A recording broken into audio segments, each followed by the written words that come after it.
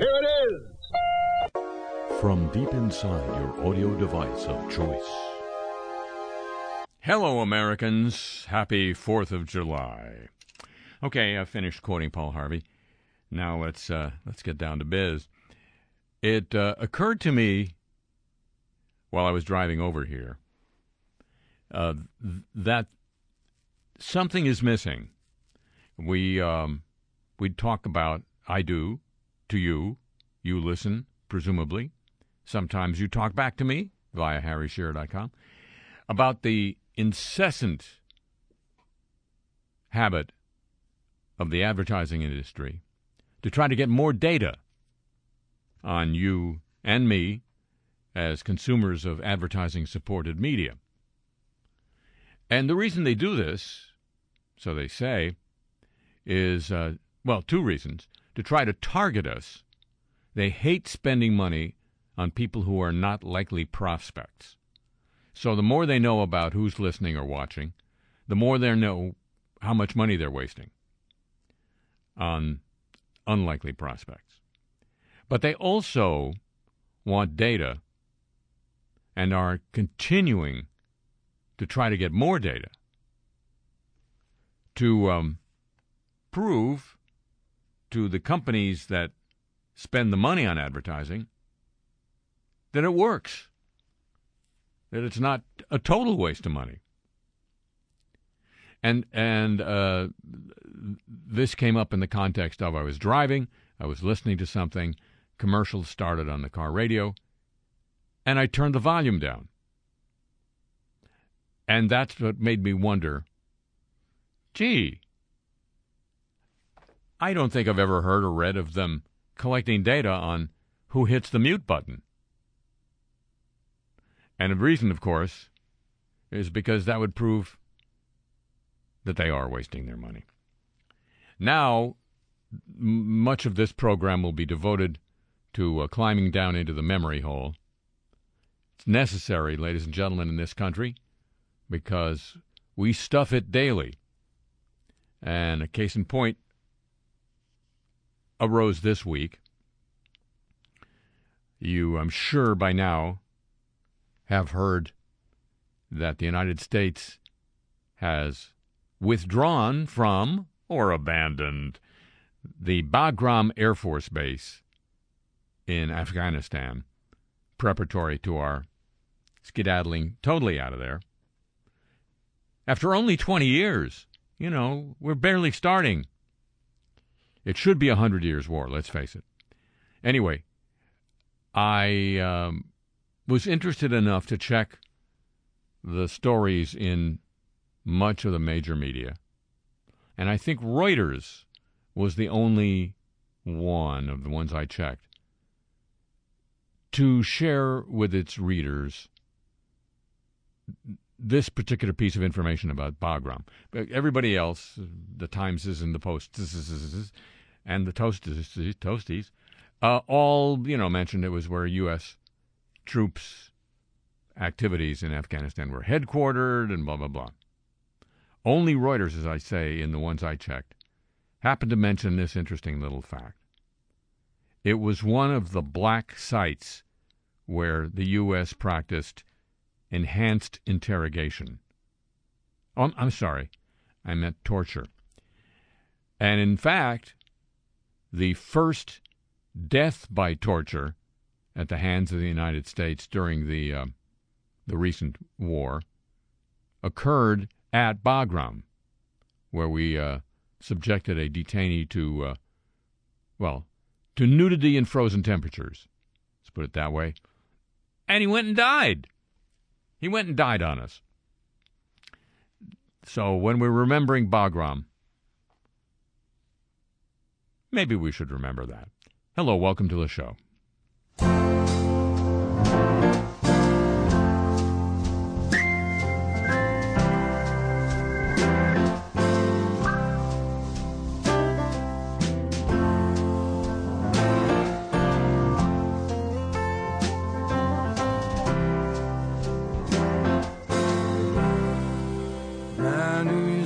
Time I've been mistaken. many times confused. Yes, and I've often felt forsaken, certainly misused. Oh, but it's all right. It's all right. I'm just weary to my bones. Still, you don't expect to be bright and bon vivant so far away from home, so far away from home. I don't know a soul that's not been battered. Don't have a friend who feels at ease. Don't know a dream that's not been shattered or driven to its knees. Oh, but it's all right, all right. We've lived so well so long. Still, when I think of the road we're traveling on, I wonder what's gone wrong. I can't help it, I wonder what's gone wrong. I dreamed I was dying. I dreamed that my soul rose unexpectedly, looking back down at me, smiled reassuringly. I dreamed I was flying, and high up above my eyes could clearly see the Statue of Liberty sailing away to sea. Dreamed I was dying. Well, they came on a ship they called Mayflower. They came on a ship that sailed the moon, one of the age's most uncertain hours. Tried to sing an American tune. Hey, but it's all right. I have to be all right. You can't be forever blessed. Still, tomorrow is another working day, and I'm trying to get some rest. So I'm trying to get some rest.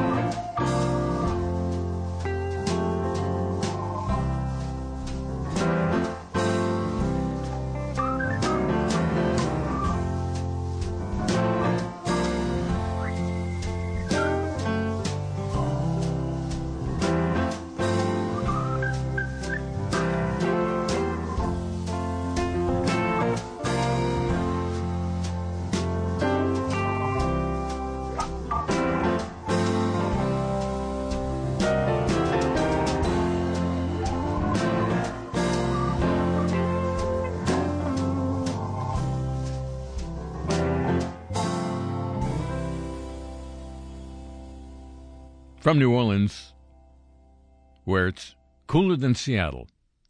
Not bragging. I'm Harry Shearer, welcoming you to this edition of the show. So, finishing the thought from before, if we want to freeze somebody to death in detention from now on, I guess we're going to have to do it back in Poland. And speaking of Poland,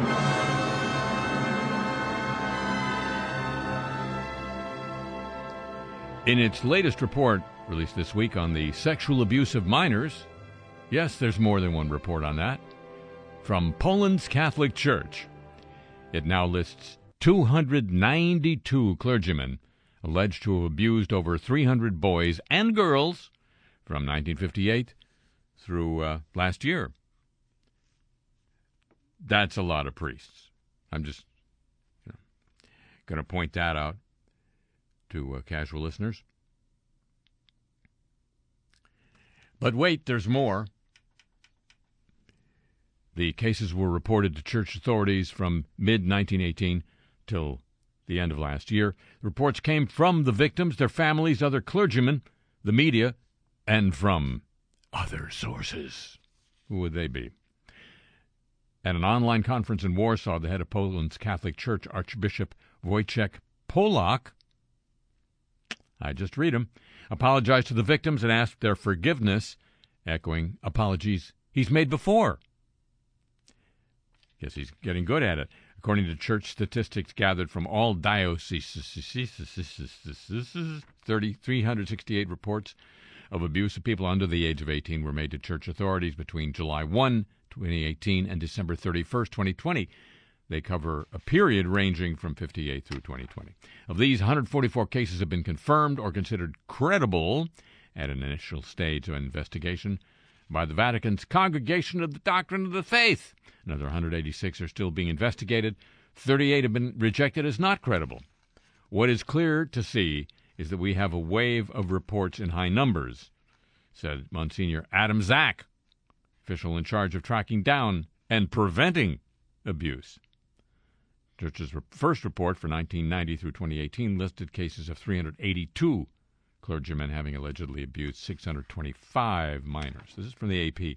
The current report reflects new allegations and new alligators that have been made since then. 42 of the alleged perpetrators' names are the same as in the previous report, church officials said. It was an old game show. The name's the same. The new report comes as the Vatican investigates signals of abuse and of a lack of reaction by church leaders in Poland. That's a predominantly Catholic nation where the clergy enjoy special esteem. They're especially esteemed. And they've earned it. Now we shift the geographical focus northward and westward, from Poland at least, to Canada. We've had the wrong idea about Canada, ladies and gentlemen. That's what we're learning right about now. Residential schools. Oh, I'll share that one with you in a moment. It is on the same subject. Canada's First Nations have found a third group of unmarked graves at a so-called assimilation school in recent weeks. An assimilation school, otherwise known as a residential school, they operated in Canada for over 150 years, more than 150,000 children, that's 1,000 per year, passing through their doors until the last ones closed about 25 years ago.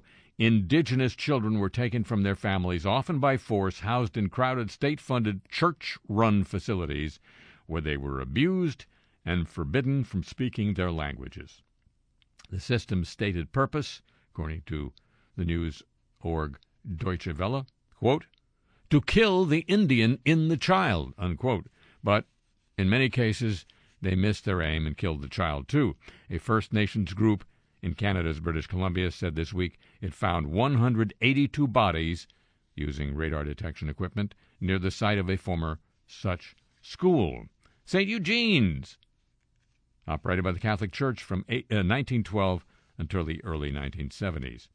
The Lower Kootenay Band of indigenous people said the search yielded the remains in unmarked graves 90 centimeters to 1.2 meters deep. That's approximately 3 to 4 feet. It's believed the remains belong to bands of the Ktunaxa Nation and other nearby First Nation people. Wednesday's discovery follows two similar discoveries of two other church-run schools in Canada in recent weeks that you have been informed of right here. More bodies at more schools.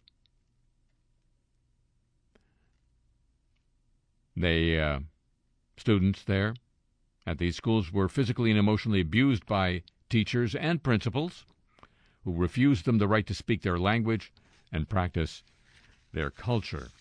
Really? Canada? Really? The use of the word school is a misnomer, said Cindy Blackstock, a professor at Montreal's McGill University and executive director of the First Nations Child and Family Caring Society. Quote, they were prison camps, she says. Their intent was to assimilate these students, unquote. A Truth and Reconciliation Commission, what a great idea, established in 2008 to investigate residential schools, called the practice, quote, cultural genocide, unquote. Many children never returned home, either dying from neglect, disease, or suicide. Their families learned little about their fates. Some were told nothing at all. Their children simply disappeared. The Canadian government stopped recording the deaths around 1920 after the chief medical officer for Indian Affairs suggested that children were dying at an alarming rate. Well, we don't want to know that. The Truth and Reconciliation Commission identified 4,100 children who went missing from around 150 schools. An Indigenous former judge who led the inquiry said in an interview with the New York Times he now believes the number was, quote, well beyond 10,000 missing children.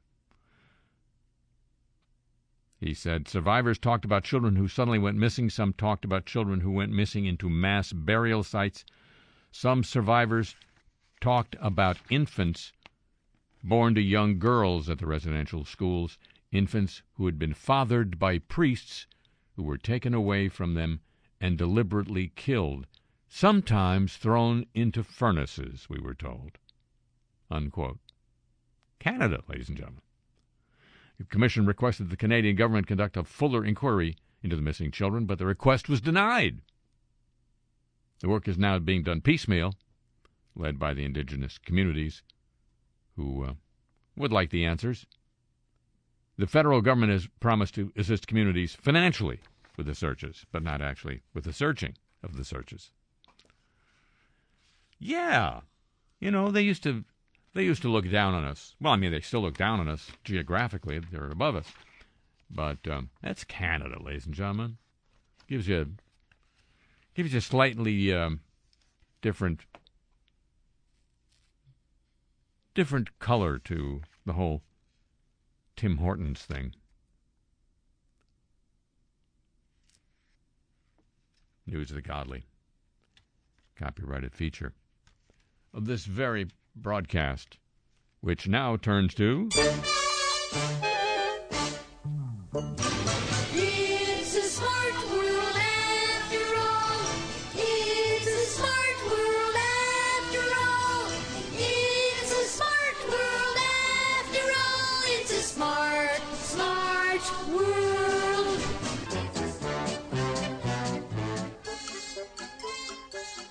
This shouldn't come as news to you, but it came as news to Sky News, which reported it this week. A home filled with smart devices could be exposed to thousands of hacking or unknown scanning attacks in a single week. Homes in the UK have an average of more than 10 different connected devices. That's smart. While these products have benefits, they can also be a potential target for hackers. Hackers. Those nutty hackers. But while these... consumer publication Which, it's like the British Consumer Reports, set up a fake home with connected products bought online. Your smart TVs, your smart printers, your wireless security cameras, and Wi-Fi kettles. So if you're out of the house making tea. They were then connected to the internet, exposing them to cyber threats and malware. Working with a cybersecurity specialist group, which saw more than 1,000 unique scans or hacking attempts, with at least 66 of them being malicious.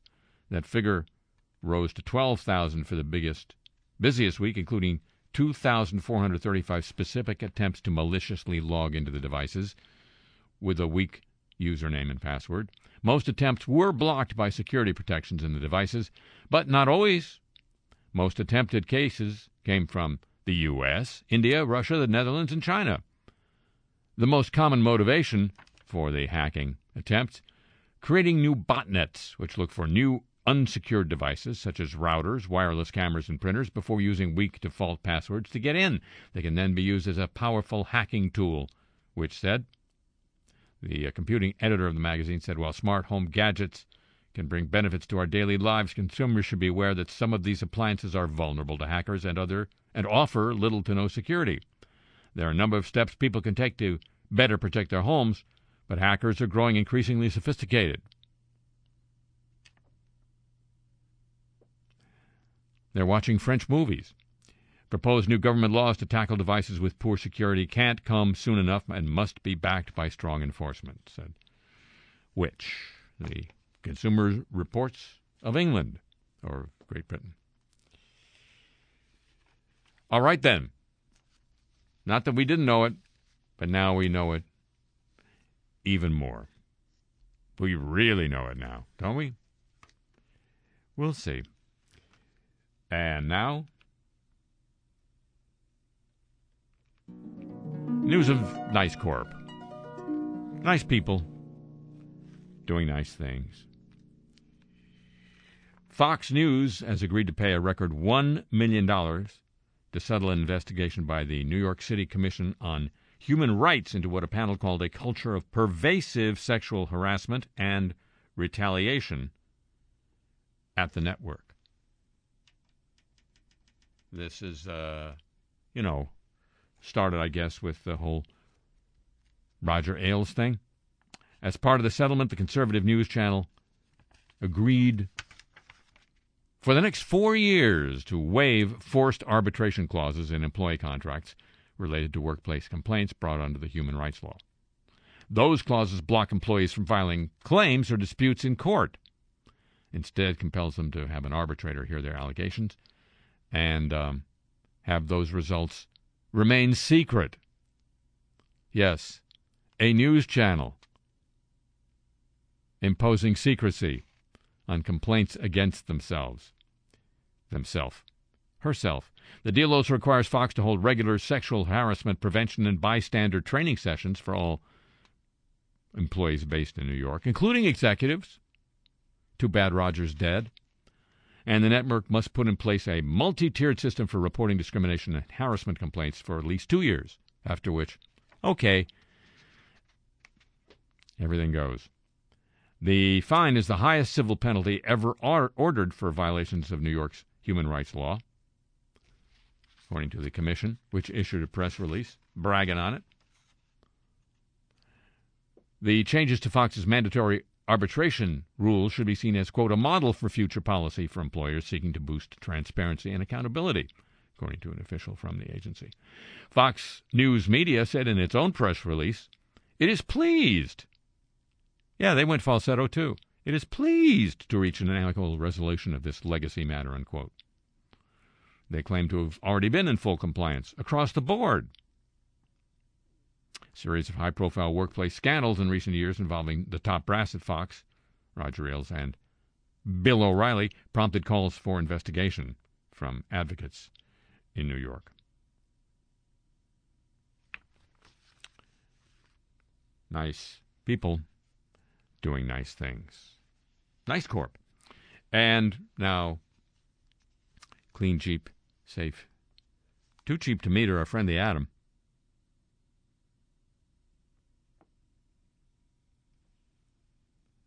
Right here, right now. Scientists have uncovered a new threat to humanity. This is maybe my favorite story of the week.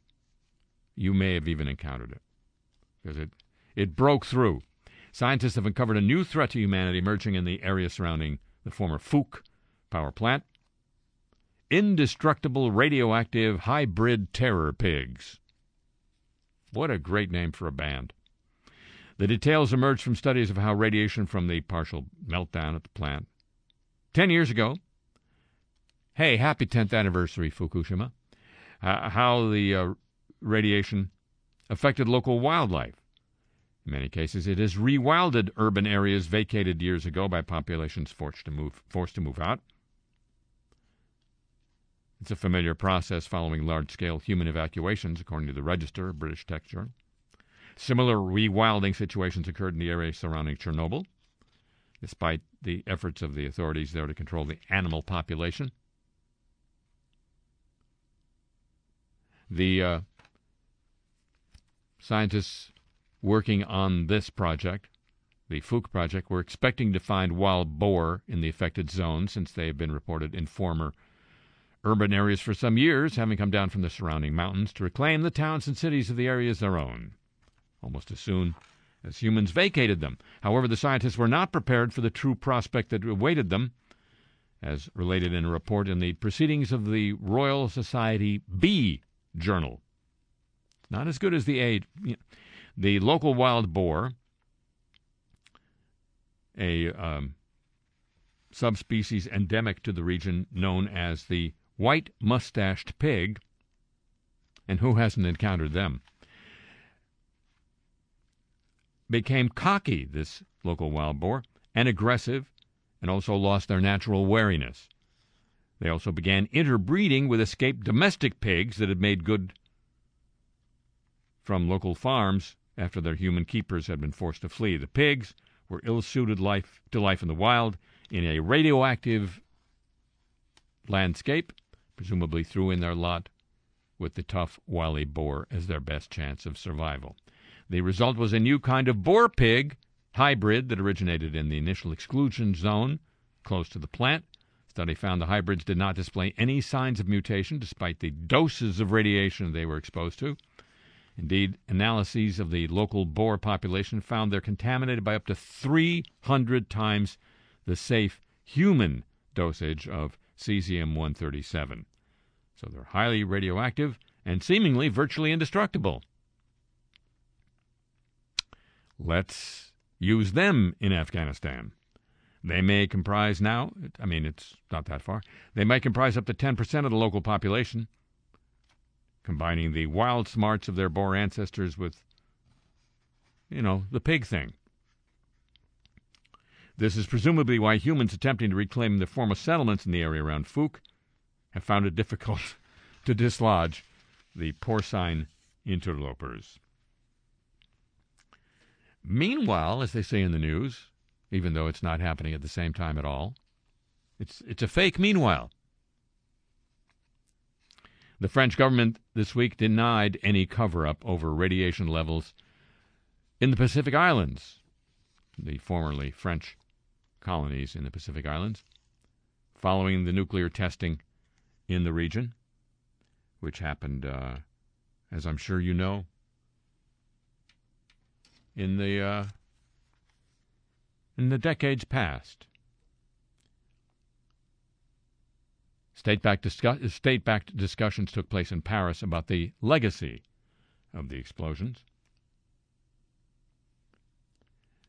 A two-day meeting called by French President Emmanuel Macron began on Thursday, as a matter of fact, following fresh allegations that the testing from 1966 to 1996, a whole 30 years. That's neat. That 3 decades of testing caused hidden atmospheric and ground radiation. There was no state cover-up, Geneviève Darrieussecq, Defense Ministry spokesperson told Agence France-Presse in a brief comment on the sidelines of the event. She has, while there, ruled out any official apology from France for the testing. The French. In March, the investigative website Disclose revealed some 2,000 pages of declassified French military documents that it analyzed about the almost 200 tests carried out around French Polynesia. Working with statistical experts and academics from Princeton, it concluded, quote, French authorities have concealed the true impact of nuclear testing on the health of Polynesians for more than 50 years.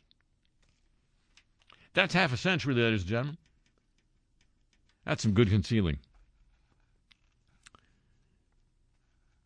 The roundtable discussions this week have been attended by 3 French ministers as well as Macron, who made no public comment after taking part on Thursday. Edouard Frisch, the president of French Polynesia, semi-autonomous French territory, said Macron had promised to open the military archives about the tests, key demand from historians, and would visit Tahiti on July 25. Somebody who's hesitant to visit Tahiti, imagine that. Only records that could lead to nuclear proliferation are to remain secret. We felt the president had a real desire to turn this painful page for all of us, said the Polynesian official. The event has met with criticism from some Polynesian politicians as well as anti-nuclear campaigners and historians who say they've been blocked from properly investigating by French state secrecy laws. The French. Well, they'll do that. An official, Moital Brotherson, who supports independence for French Polynesia but sits in the National Parliament of France, refused to attend unless France apologized for the tests. Over the last year, Macron has shown a willingness to tackle historically taboo issues for France, including its bloody colonial history in Algeria and its role in Rwanda in the lead-up to the 1994 genocide. Well, they're almost another Canada. The nuclear tests remain a source of deep resentment and anger in French Polynesia, where they're seen as evidence of colonial or even racist attitudes that disregarded the lives of islanders. But it's not just the French. The U.S. and Britain also carried out dozens of nuclear tests in the South Pacific during the Cold War. Only 63 French Polynesian civilians have so far received compensation for exposure to radiation from the tests. The website Disclose claimed that its conclusions were starkly different to those of the French Commission, whose figures served as the reference for compensation for victims of the tests. They are figures regarding the radiation levels remaining after the tests. In one instance, Disclose said radioactive soil deposits on an atoll had been underestimated by more than 40%, while more than 100,000 people might have been contaminated in total. France also carried out 17 nuclear tests at desert sites in Algeria, and people there are campaigning for compensation as well. It's clean. It's shit. No, it's not. Ladies and gentlemen, a dip into the memory hole here now. You know, I'm sure by now, that former two-time U.S. Defense Secretary Donald Rumsfeld passed away this week. It was interesting that his passing did not receive the normal sort of, well, but he was a good guy, kind of, and he's dead now. So there was a lot of critical comment from certain quarters. But I don't think enough recollection was made of the comments he made way back when he helped start the Iraq War. And the two comments that stood out in my memory were both regarding the widespread looting and disorder that occurred in Baghdad following the U.S. invasion, to which Rumsfeld responded first, freedom is untidy, which I didn't hear any Rumsfeld supporters say last summer during the Black Lives Matter protests. I was waiting for that. And his summation of that disorder, which involved the looting, among other things, of museums and other historical sites in Baghdad, kind of an old city, kind of full of artifacts that you might want to preserve, but as Donald Rumsfeld said at the time, quote, stuff happens, unquote. We know what we know. We think we know what we don't know. But if we don't know what we don't know,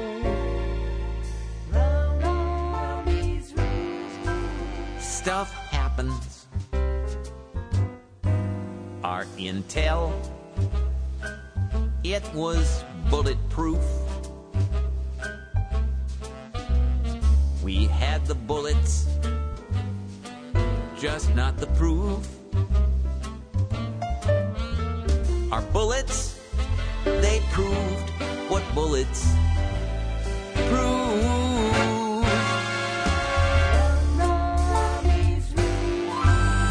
Stuff happens. Stuff happens. Looters got to loot. Stuff happens. Shooters shoot. It's all moot. Freedom can be untidy. For years, Iraq has been untidy. So why do you hate their freedom? Stuff happens. You fight with the army you have. Otherwise, you need another army. The army we had was the one we had. Stuff happens. The dead enders, they just refuse to die. Haven't thrown the final throws yet. We're in there until we leave.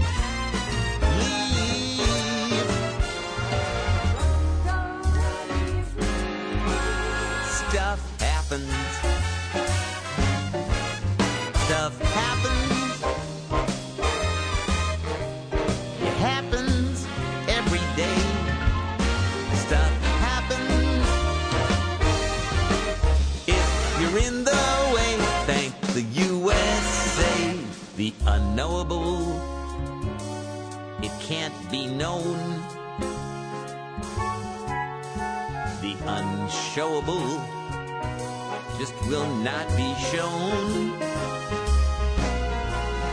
I rented this war, I didn't own. Say it again, girls. Take me home now. Stuff happens.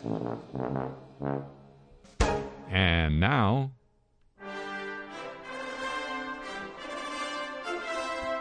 news of the Olympic movement.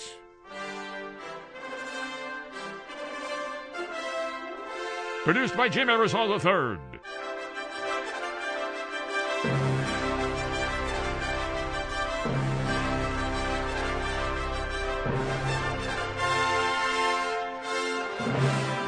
A couple of changes in policy announced this week by the International Olympic Committee. They relented from their previous stance and are now going to let Olympic athletes make gestures of protest in their field of play at the Tokyo Games. A third update within 18 months of Olympic guidelines trying to limit where and how athletes express opinions included for the first time greater scope within their event arena. This appears to let athletes copy the iconic Black Power raised fist gestures of American spinners Tommy Smith and John Carlos at Mexico City in 1968. However, they should be allowed in Tokyo only, quote, prior to the start of the competition, unquote, and not on the podium at medal ceremonies, as Smith and Carlos did. Nursing mothers will be allowed to bring their children to the Tokyo Olympics when necessary. That's another change. Organizers have barred family members of athletes from attending the games due to COVID protocols. Some athletes complained they were being forced to choose between the games and their young children. Organizers told Reuters that the restriction has been lifted after careful consideration. That's now a cliche. After careful consideration. That's saying, boy, did we screw up. Of the unique situation facing athletes with nursing children, we're pleased to confirm that when necessary, nursing children will be able to accompany athletes to Japan. That's the good news. However, at the bottom of the story, organizers said that nursing children must stay in approved hotels because the residential zone of the Olympic Village is restricted to only athletes and team officials. So yes, you can bring your nursing child with you, but it can't stay with you. You can visit it at the hotel to feed it. And Japan's prime minister said this week it is possible the Olympics will be held without spectators. Repeating that threat again, Samoa withdrew its weightlifting team from the games. Only 3, the weightlifters, are based in Samoa. They've been barred from attending the event because they're in lockdown. And the Serbian rowing team has withdrawn from the games. The Japanese government will make a decision on whether to have spectators and whether to lift a quasi-state of emergency. A quasi-emergency. You quasi-panic. Those decisions will be made this very week.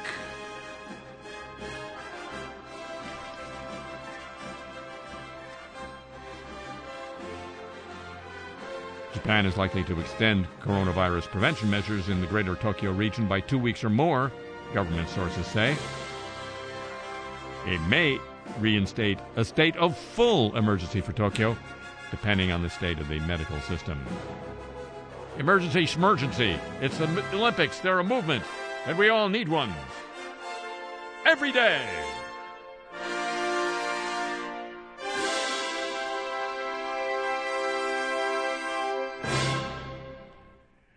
And another trip, ladies and gentlemen, to the memory hole. The old memory hole. You know by now that this week Bill Cosby was released from prison on what I'm thinking will now be known forthwith as based on a Cosby. A technicality, that is. The original prosecutor of his sexual abuse case, or the original district attorney in that case, had made a promise that he would not prosecute, so that Cosby could testify in a deposition required by a civil suit brought by one of his victims, Ms. Costan. And then the next district attorney who came into office did prosecute him. And a Pennsylvania court ruled that was not fair, lack of due process. And apparently that will wipe away the ability to prosecute in any of the other up to 80 cases. Up to 80 people, women, have charged him with some version of knocking them out with a drug and then molesting them. So, as I say, he walked free this week based on the promise of a DA not to prosecute. Now, I never promised not to mock. Do you know why big kids like Rohypnol? Why? Because you don't remember you even took it. It's guilt-free fun. And that's the same reason why grown-ups like Rohypnol. You know that? Yep. But you know why some people don't like Rohypnol? Mm-hmm. 'Cause it's a pill. Mm-hmm. Yick. Pills are medicine. They're not fun. But you know what's fun? Artificially flavored gelatin desserts. You got that right. And here's your prize, a nice bowl of Gel Hypno. What's that? Well, it tastes just like that chocolate flavor you've learned to love, right? Sure does. And it's cool and creamy because I put it in the fridge and made it with something creamy, right? Oh, yeah. So who cares what it is, right? Right. It's cool, creamy. And you know what? What? It makes me feel dreamy. Even big kids need a treat. And Gel Hypno makes it easier than ever to treat them right. Gel Hypno, from the makers of Gel Hypno. When America's dad says it's good, even big kids don't cry. And when you serve Gel Hypno, the only screams you're gonna hear are screams of delight. And now, ladies and gentlemen, the apologies of the week. We're so sorry. On the previous subject, Felicia Rashad, who is now Dean of Harvard University's College of Fine Arts, has issued an apology after receiving backlash and calls to resign from Howard alumni. I know him, and other crowned voices over her tweet in support of her former co-star on The Cosby Show, Bill Cosby. Quote, "This week I tweeted a statement that caused so much hurt in so many people, both broadly and inside the Howard community," she wrote. "I offer my most sincere apology." She had written, "Finally! 4 exclamation points. A terrible wrong is being righted. A miscarriage of justice is corrected." She received immediate criticism, as many pointed to her responsibility as a college dean to hold perpetrators of sexual violence accountable. In her apology, she said she does not endorse or excuse behavior related to sexual violence and plans to participate in trainings to become a stronger ally. Many on Twitter were not convinced by her apology. "She has never believed in his guilt. Rashad needs to resign for legacy's sake," tweeted another actress. Howard, the university, not the person, issued a statement saying that while the follow-up tweet acknowledged that victims must be heard and believed, Rashad's initial tweet, quote, lacked sensitivity. ExxonMobil Corporation's chief executive officer, Darren Woods, says the company is, quote, deeply apologetic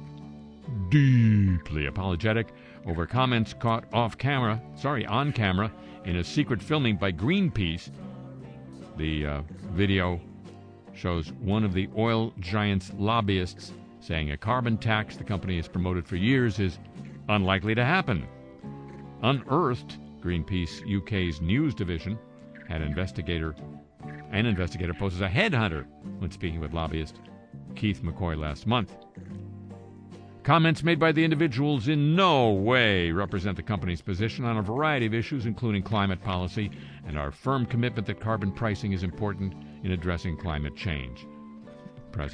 Chief executive of ExxonMobil said after the Greenpeace footage was aired in Britain, referring to carbon taxes, McCoy in the film, the lobbyist says, "Nobody's going to propose a tax on all Americans." And the cynical side of me says, yeah, we kind of know that, but it gives us a talking point. We can say, well, what is ExxonMobil for? Well, we're for a carbon tax. McCoy didn't immediately respond for comment. In the footage, McCoy also appeared to suggest that Exxon joined, quote, shadow groups to work against some of the early efforts on climate change. There's nothing illegal about that, he said.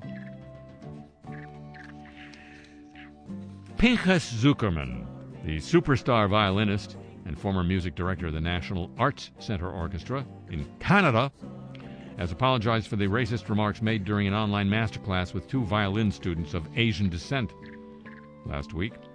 The class was conducted as part of a violin symposium at Juilliard after 2 violin-wielding sisters played for Zuckerman.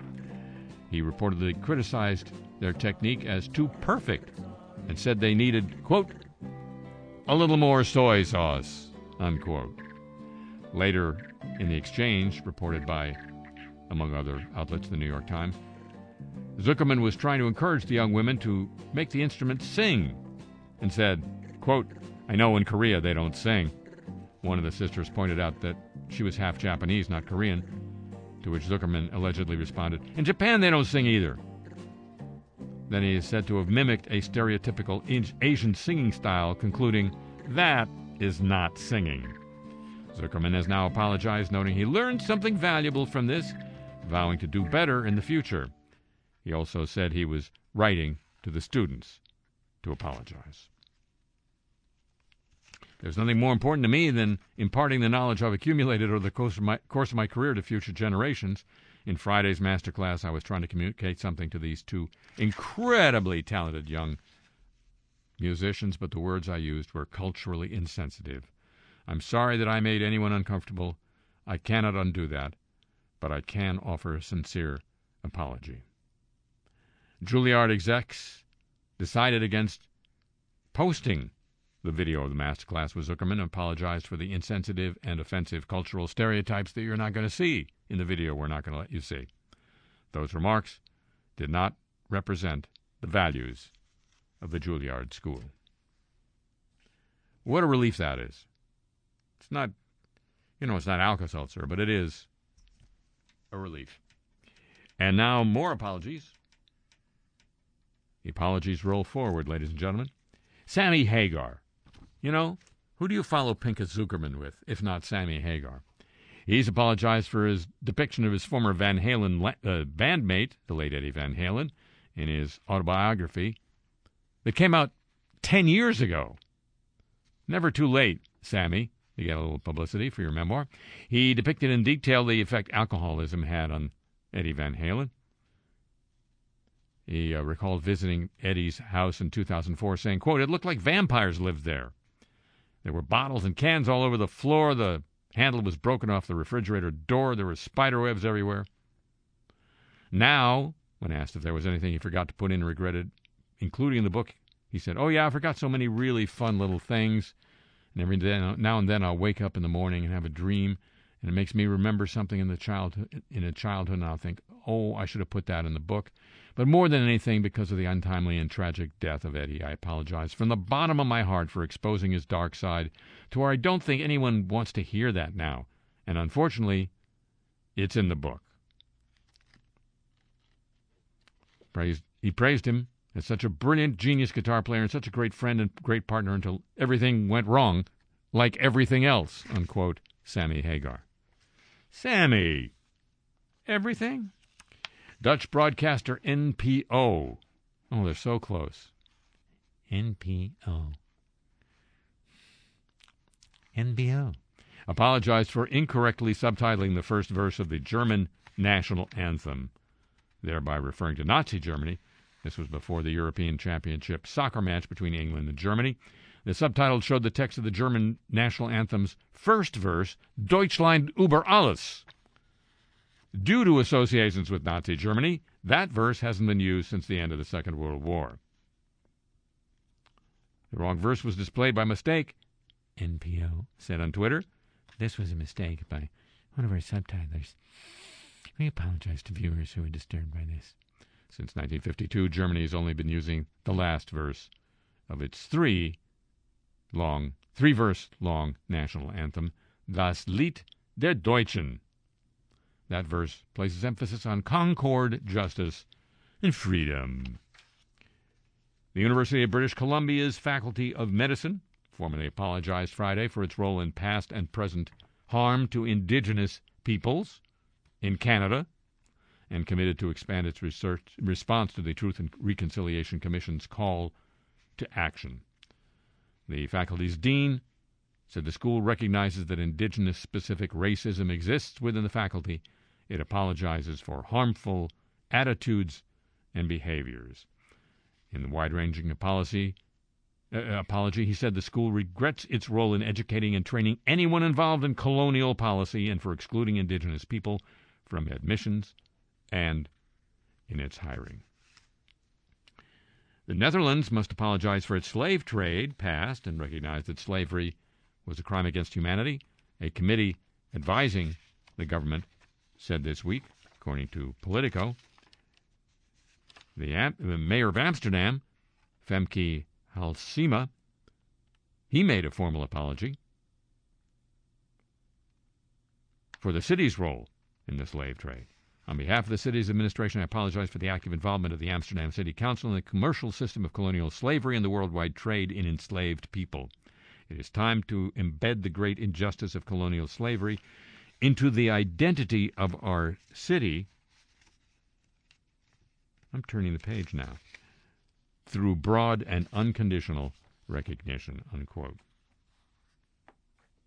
And the mayor of Baltimore apologized on behalf of the city for the 2017 lockdown of a park by Baltimore police this week. 4 residents from the neighborhood reached a settlement in a lawsuit filed against the police department and the former police commissioner. The apologies of the week, ladies and gentlemen. It is a copyrighted feature of this broadcast.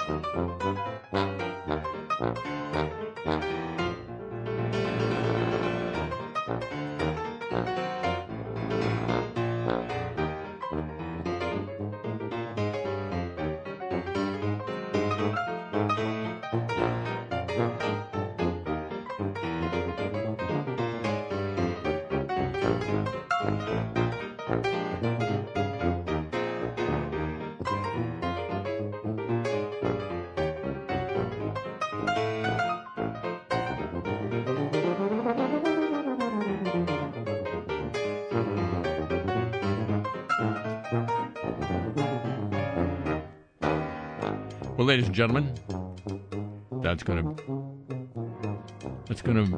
put a mute on the tuba of this week's edition of the show. The program returns next week at the same time over these same stations on your audio device of choice whenever you want. And it'd be just like more tuba in your life if you'd agree to join with me. Then would you already? Thank you very much. Tip of the show, chapeau to the San Diego desk, to Pam Halstead and to Thomas Walsh here at WWNO, New Orleans. The email address for this program, your chance to get Carside Talk t-shirts, and the playlist for the broadcast you're hearing, all at harryshearer.com. And I'm on Twitter at the Harry Shearer.